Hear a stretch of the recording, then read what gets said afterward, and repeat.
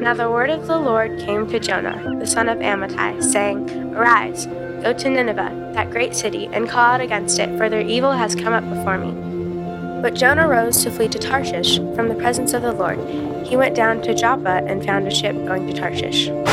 But the Lord hurled a great wind upon the sea, and each cried out. So they picked up Jonah and hurled him into the sea, and the sea ceased from its raging.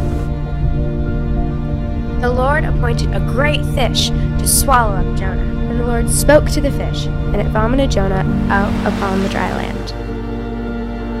So Jonah arose and went to Nineveh. Jonah began to go into the city, and the people of Nineveh believed God. When God saw what they did, how they turned from their evil way, God relented of the disaster that he had said he would do to them, and he did not do it. Jonah went out of the city and sat to the east, till he should see what would become of the city. Jonah, a fishy tale about a faithful God. All right, how we doing? Good. You glad to be in church today? It's good. It's good to see you all back. And a huge welcome back to our South Campus. You guys made it to 2017. That's awesome. And we are really, really excited about that. We have just wrapped up what was a pretty crazy fall at Crosspoint. And God has been so good, and it has been a wild ride. And we are entering into 2017 with an awful lot of expectancy and excitement, and just really looking forward to see what God has for us. Maybe you're here tonight. Maybe it is your first time ever at Crosspoint. Maybe it was a New Year's resolution, going to go back to church. Or maybe you found out about us at C4 through our Christmas event, or maybe you've been here for 38 years, whatever the case. Whatever brought you through the door tonight. We're really glad that you guys are here, and we're excited to start a brand new series with us. Do you remember, maybe some of you are living it now, but do you remember being in high school and your teacher would hand you these really simple books and then come to find out they actually had like way more depth and meaning to them than you thought? I remember reading Animal Farm and thinking like, oh, this is a book about talking animals. Neat. Well, that's a cool idea. And our teacher is like, this is really a symbolic and satirical look at the Russian Revolution and the class wars that evolved through that. And we're like, what? You got all that from a talking pig? Did we read the same book? That's crazy. I remember we just got fed up with Lord of the Flies. We were in grade 10. And yeah, see? The groans. And anyway, we just got done. And our grade 10 teacher, she just lost it. And I remember the day she was like, the Lord of the Flies is the physical manifestation of pure evil that exists in the heart of every man. And we're all just sitting in our chairs like, whoa, you have lost it. And then we were like, oh yeah, that is what it's about. Neat. Who'd have thunk? Kids on an island. Sometimes a really simple story actually tells a much deeper, bigger story. That is what we're doing for the next month. We're going to look at a really short, a relatively simple story of Jonah. It only covers 4 chapters in all of the Bible. It's 4 weeks. We're going to go through a chapter a week. But a lot of us, even if you're not churched, a lot of us would at least have vague familiarity, like, oh, Jonah, the story about the fish. And kind of what we want to unpack for the next 4 weeks is that this is a story that is about way, way more than a fish. That is one part of one chapter of the story. But there's a lot to Jonah. And so we're going to hop right in. We have a full chapter to cover today. So if you got your Bibles, you can look up Jonah chapter 1, verse 1. And today I want to talk about running away. Starts in verse 1. The Lord gave this message to Jonah, son of Amittai.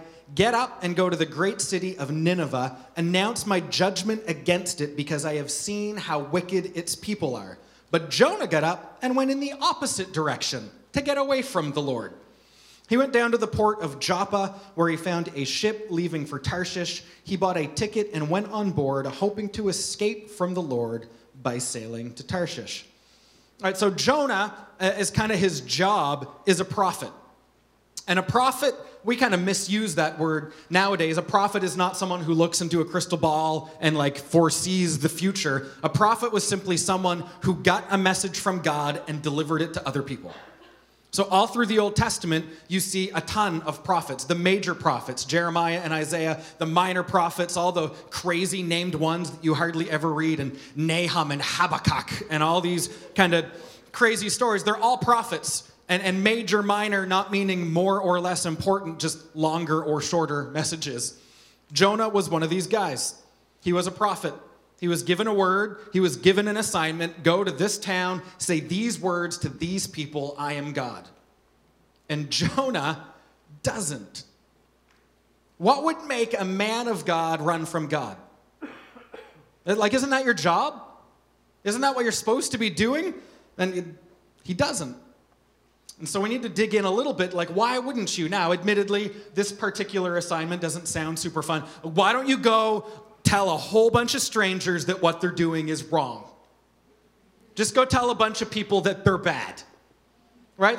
We don't really like to do, actually, we love telling people they're wrong. We just do it like behind their back or on the internet. But when it comes to face-to-face confrontation, to go up to someone that you don't know and say, listen, the way you're living and what you believe, it's all wrong. It's all wrong. I know the right way. Right? It's a little awkward. It's really not one of our favorite things to do. And God is telling him, like, go into the center of the city and announce my judgment. Go to the neighborhoods, go to the shopping malls, go to the hockey rinks, and go tell these people that they're wicked and announce my judgment. So I can see kind of instantly why that might seem a little bit awkward. Might not be something you would want to sign up for. But his decision was even bigger than that, is because Nineveh wasn't really the most pleasant place. Nineveh came with a reputation. Nineveh was a huge city. It had 600,000 people in it, which today is not a big city, but this was 700 BC. This was like 2% of the world's population in Nineveh. It was a really big city. And the people who lived there, what mattered most to Jonah is that they weren't God's people. They weren't Israelites. They weren't his people. They were Assyrians. They were his arch rivals. These were his most hated enemies. This was his, like, nemesis is. I don't know the plural. They're sworn enemies. Like Israelites and Assyrians, they were just, it's like if you had Jedi Jonah, it's like, why don't you go plant a church in the Death Star? That's the equivalent. Why don't you join the hobbits, go to Mordor, and have special services? Have revival services at Mordor. Right? Like, who's signing up for that? Like, no, I'm not going to go into the center of this city full of people that I hate and give them this sermon from God. It's just not going to happen. They hated each other. In fact, Nineveh's talked about in other places in the Bible. Speaking of the book of Nahum, chapter 3, verse 1, it says, what sorrow awaits Nineveh, the city of murder and lies. Like, that's a great tagline for their website. Visit Nineveh, city of murder and lies, right? Like, goes on to say in verse 3, there are countless casualties, heaps of bodies, so many bodies that people stumble over them. I've never been in an environment where I was just stumbling over bodies. It's never, I've driven through Devon at midnight. I've never tripped over a corpse, never once in my life. What's the rough part of Fredericton? I have no idea. So this was Nineveh. If any of you read the Message paraphrase, it actually refers to Nineveh as Murder City. It just calls it, welcome to Murder City.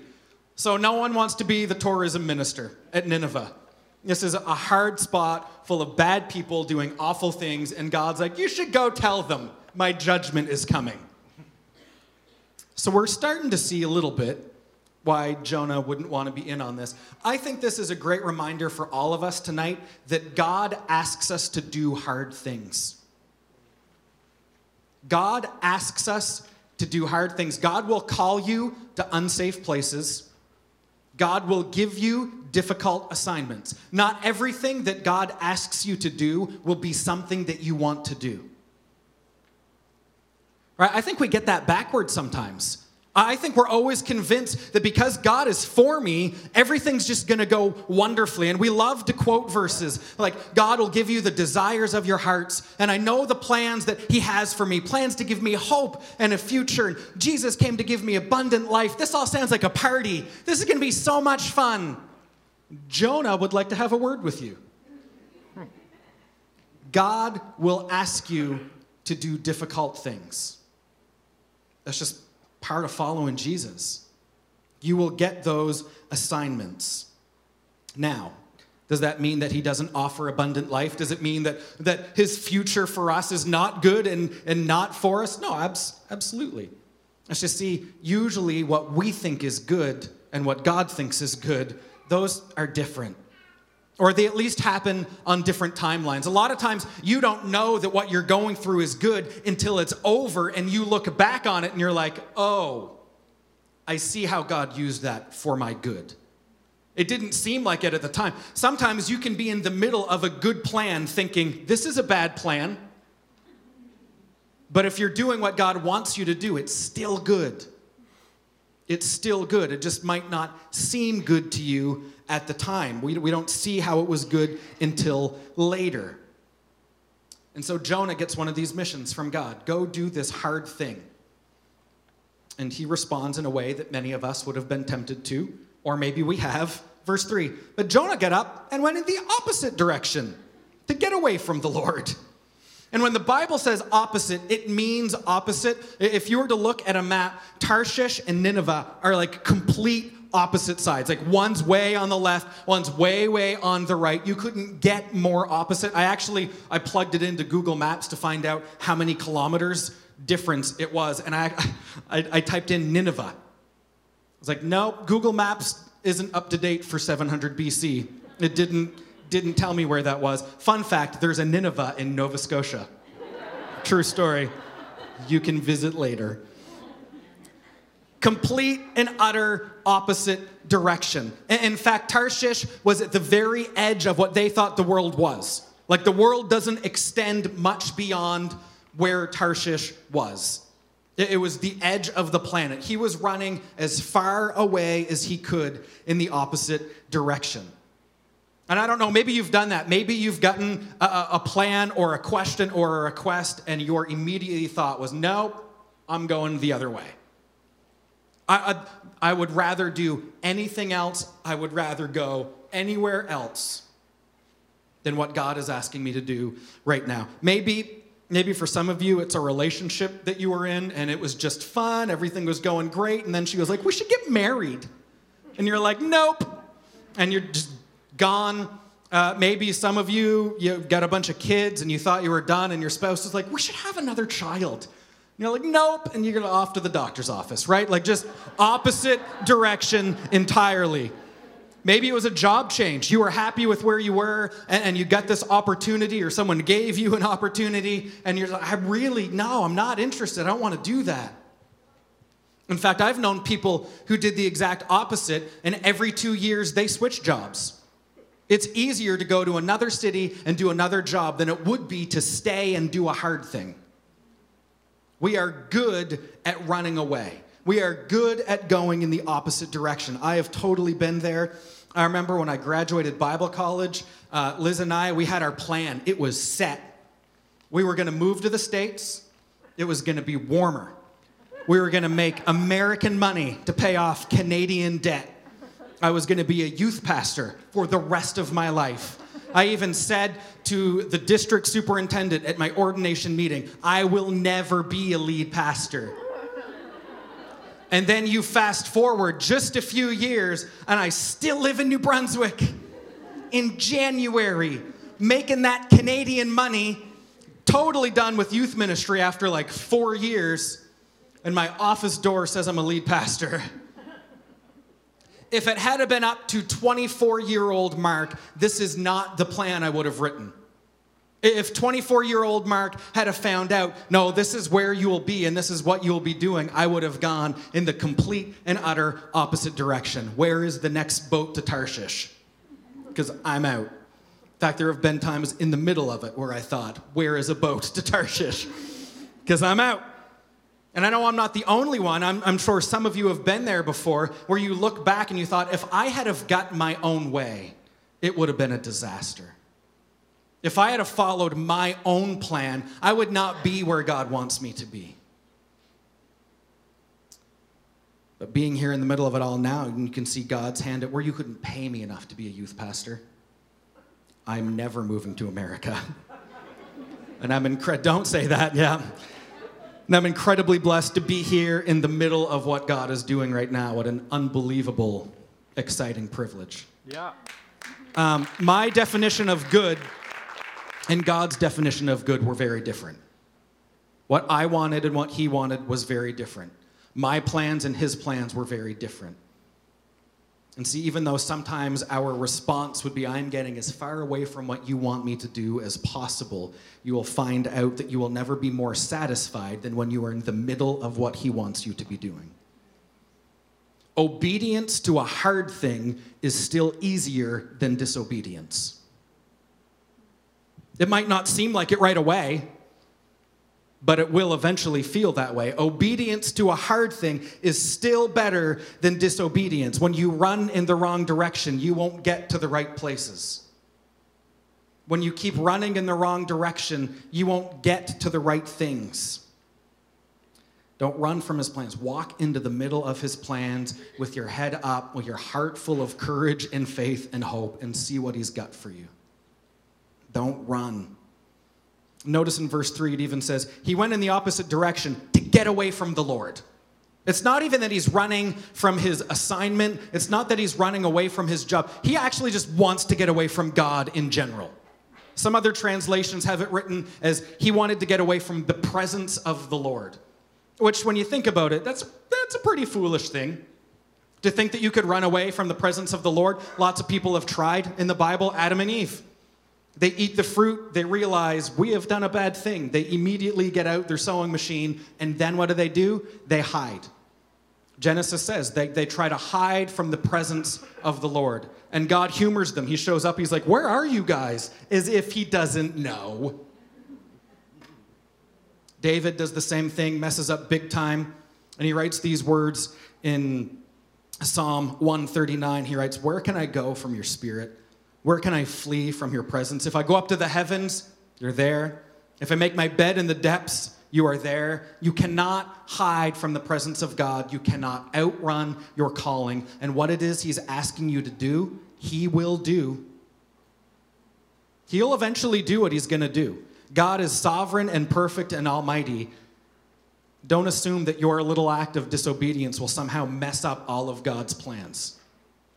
You can't outrun the call of God on your life. You can get on a boat to Tarshish. You can change jobs. You can change countries. You can change partners. You can whatever you want to do, but you cannot escape the presence of God. And here's what happens to Jonah, verse 4. But the Lord hurled a powerful wind over the sea, causing a violent storm that threatened to break the ship apart. Fearing for their lives, the desperate sailors shouted to their gods for help and threw the cargo overboard to lighten the ship. All this time, Jonah was sound asleep down in the hold. So what happens when you run from God? Well, usually things are going to get harder. That's usually what... It might not seem like it right away. He was having a nap.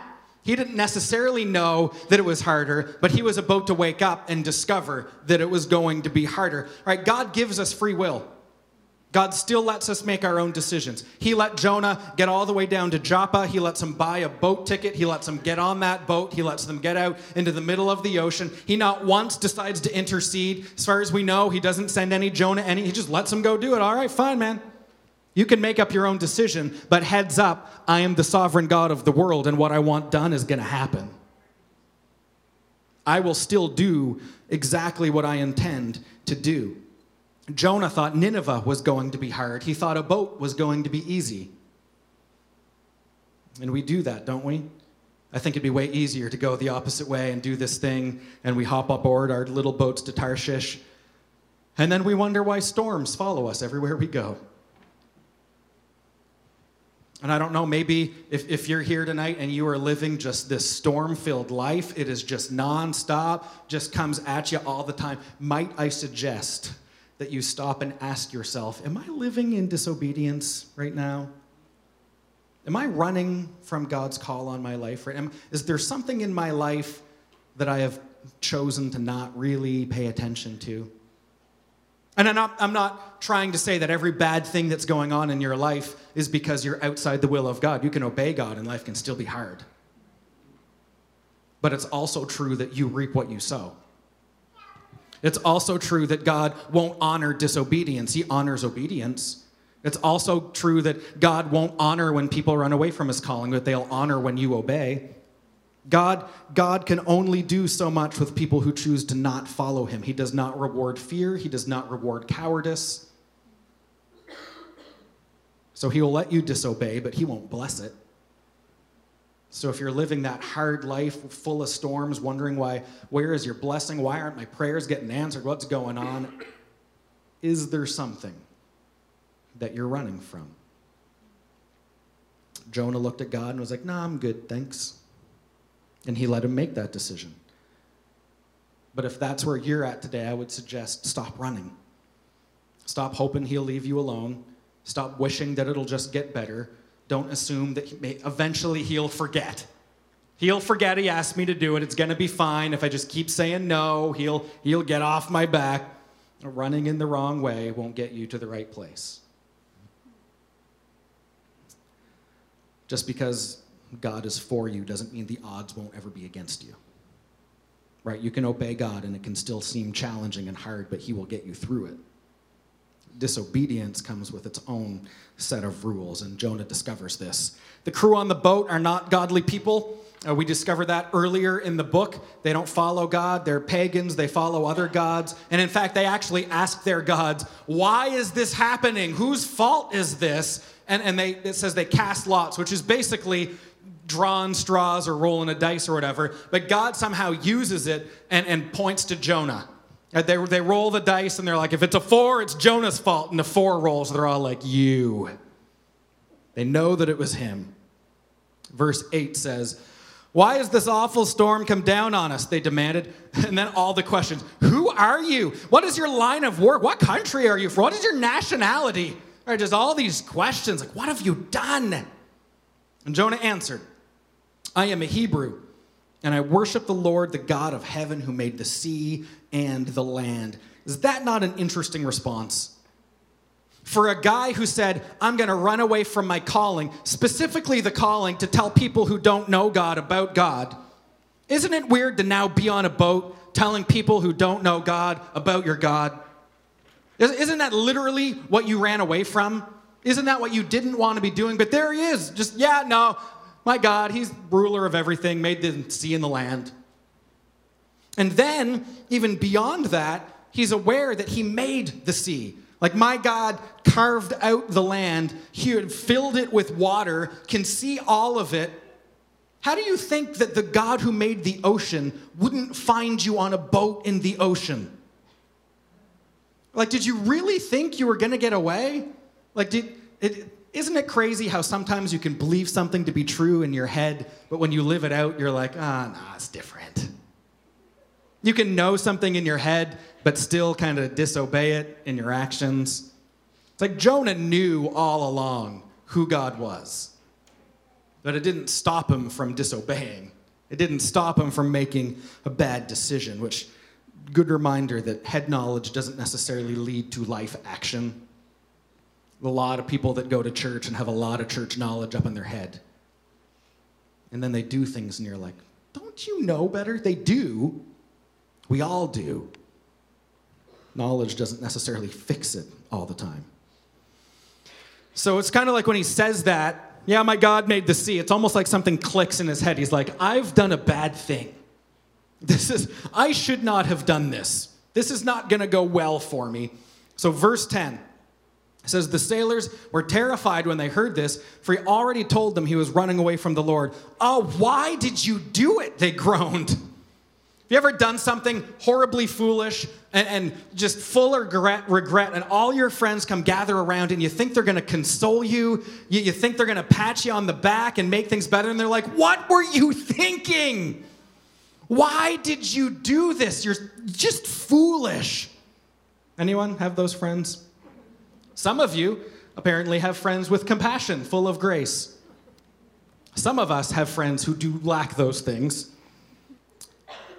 Some of us are that friend. I'm that friend who compassion is not the highest on my spiritual gifts test. And sometimes my kids will come to me after they did something I told them not to. And they'll be like, Dad, I hurt myself doing this thing. I broke that thing because I did the thing you said. I spilled things all over and I know I wasn't supposed to. And they, they want Dad to, like, if I cry real hard and repent real good, and I'm just like, why did you do that? What were you thinking? I told you. And then my wife comes along and hugs them. And she's like, okay, let's calm down. I'm like, right, hugs. Start with hugs. Okay. I'll go in and hug them and then be like, why did you do that? What were you thinking? We're like that sometimes. And we have friends that are like that sometimes. But I think it's a really good picture and reminder for all of us that you never sin in isolation. You are foolish to think that your sin only affects you. Your sin will drastically affect all of the people around you. They will affect the people in your family. They'll affect your friends. They'll affect whoever you happen to be around at that time. These guys have done nothing wrong. They're boat workers who are on a boat doing their job, completely innocent. They let Jonah come with them, and all of a sudden, they are also in the middle of a terrifying storm. Your sin will affect other people. You don't ever sin in isolation, and they're terrified because of the bad decision of a complete stranger. Completely Jonah's fault, but they're still dealing with the consequences of it. The same would be true for all of us. Verse 11 goes on and says, and since the storm was getting worse all the time, they asked him, what should we do to you to stop this storm?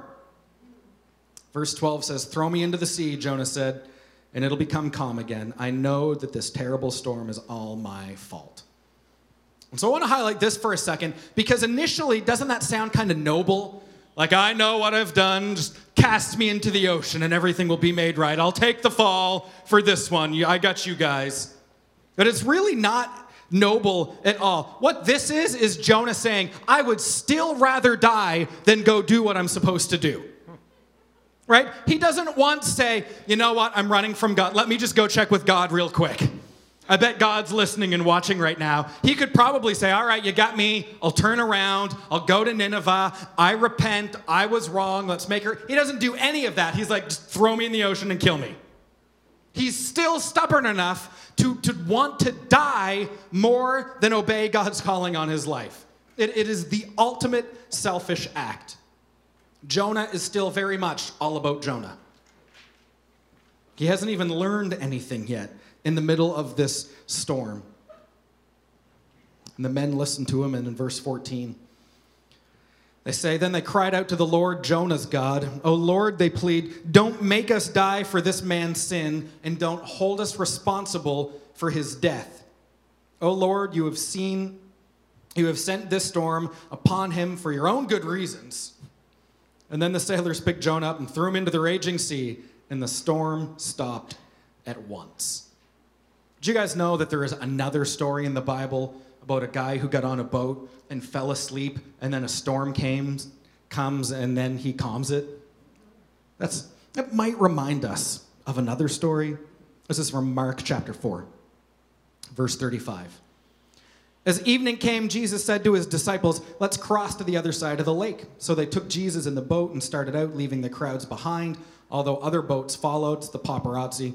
Verse 37, but soon a fierce storm came up. High waves were breaking into the boat, and it began to fill with water. Jesus was sleeping at the back of the boat with his head on a cushion. The disciples woke him up shouting, Teacher, don't you care that we're going to drown? And when Jesus woke up, he rebuked the wind and said to the waves, silence and be still. And suddenly the wind stopped and there was a great calm. There are many times in the book of Jonah that we see a picture of Jesus. This is one of those times. This book is very much about Jesus. It exists to point us to Jesus. In fact, back in verse 14, it says, they cried out to the Lord, Jonah's God, and they said, what? Oh, Lord, don't make us die for this man's sin. Who would die for someone else's sin? That's crazy. You must think we'd be nuts for that to happen. It's another seed planted that someday a man will come and do that very thing. And we see the very last verse of chapter 1, verse 17. Says, now the Lord had arranged for a great fish to swallow Jonah, and Jonah was inside that fish for 3 days and 3 nights. Do you guys remember a story about another time when a guy seemed to just kind of die for 3 days and 3 nights? Jesus actually quotes Jonah. This is Matthew 12, verse 40. Jesus is talking. And he says, for as Jonah was in the belly of the great fish for 3 days and 3 nights, so will the Son of Man be in the heart of the earth for 3 days and 3 nights. So Jesus is confirming to the people there and to all of us today, Jonah's kind of about me. Jonah is a story that exists to someday point people to me, to tell people about a Messiah, that I am also a guy who can calm storms. I'm also a guy who seemed to die for 3 days and yet emerged out of that death. And when I did, a whole bunch of people that got saved, which, minor spoiler alert, that's really what's about to happen to Nineveh. This is a story that points us directly to Jesus. So remember when we started talking about like Animal Farm, it's not about a pig? This story is not about a fish. This story points us very much to the Savior of all mankind. It's about how God's plans are always perfect, that he always has one, that it's always what's best, and he will see that it always happens in the end. Even when we get in the way, even when we mess up along the way, that he's got a plan, and he will see it through until the very end. So is there any point in running from the Lord? Is there any point in thinking that my way would be better, that my plan would get me to where I want to go, that somehow I'm smarter and more intelligent? If I get on this boat in the ocean, surely I'll be able to hide from the guy who made the ocean. And it seems ridiculous to us, but don't we do that sometimes? God is perfect and sovereign, and he will accomplish what he means to accomplish. Will he give us free will all through life? Absolutely. If you disobey, will it hurt? More than likely. And will God still do what he means to do in the end? Yes. So I don't know where some of you are at today. I don't know if some of you are wrestling with a call that you know God has given you, and it's big, it's daunting, it's terrifying, and you're thinking, I would rather do anything else but this. I hope today that you would be encouraged to walk into it, knowing that what God has for you is best. Even if it's a hard obedience, it will eventually, ultimately, be a better, easier obedience than if you don't follow him. Choose to do what he's asking you to do, even if it doesn't make sense, even if it seems difficult. God's plan is better for you. Some of you might be in the middle of a calling and it's really hard right now, and you're tempted to think, this can't be what God wanted me to do because it's really difficult right now. You're tempted to think that I've messed up somewhere along the way. And today I want you to be reminded that obedience can still hurt.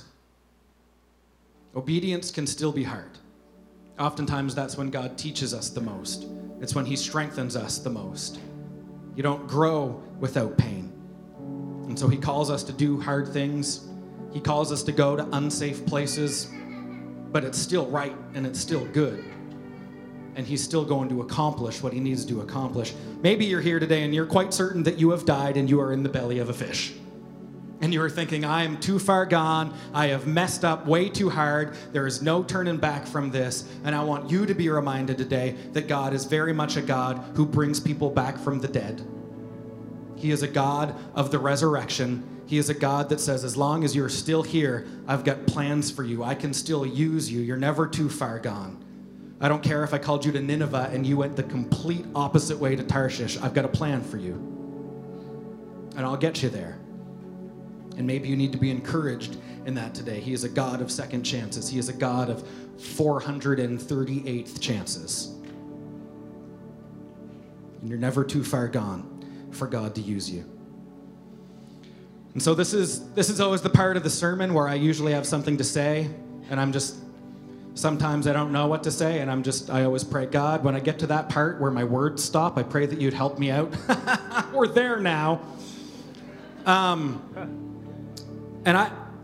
I don't actually know how God wants us to close tonight, but we're always confident because the Bible tells us that his word never returns void. So some of you have heard it, and it was for some of you, and some of you need to act on something. Some of you need to pray tonight. Some of you just need to be encouraged tonight. Some of you need to get with your friends and talk about some stuff tonight. And so the band is going to come. We do have one final song, but I don't want you to make the song the closing for you if you've got work to do. I would encourage you that if you need to get together with friends and talk and pray, then you can do that. You can come up. These altars are open for you to come up, do some work. If you're running from a call, come pray for strength tonight. If you're in the middle of a hard call, come pray for strength. If you don't know what to do, if you're worried you went the wrong way, whatever it is that's happening in your life that somehow relates to what God said to us tonight, don't just stand up and sing and go home. We want this to be a place where God can get some work done. And so come pray, come get your friends to pray, come lay some stuff on the altar. Hard obedience is still way better than disobedience. And so be encouraged in that tonight. May God speak to us tonight. And I'm praying that the Holy Spirit will move in your lives tonight as we sing.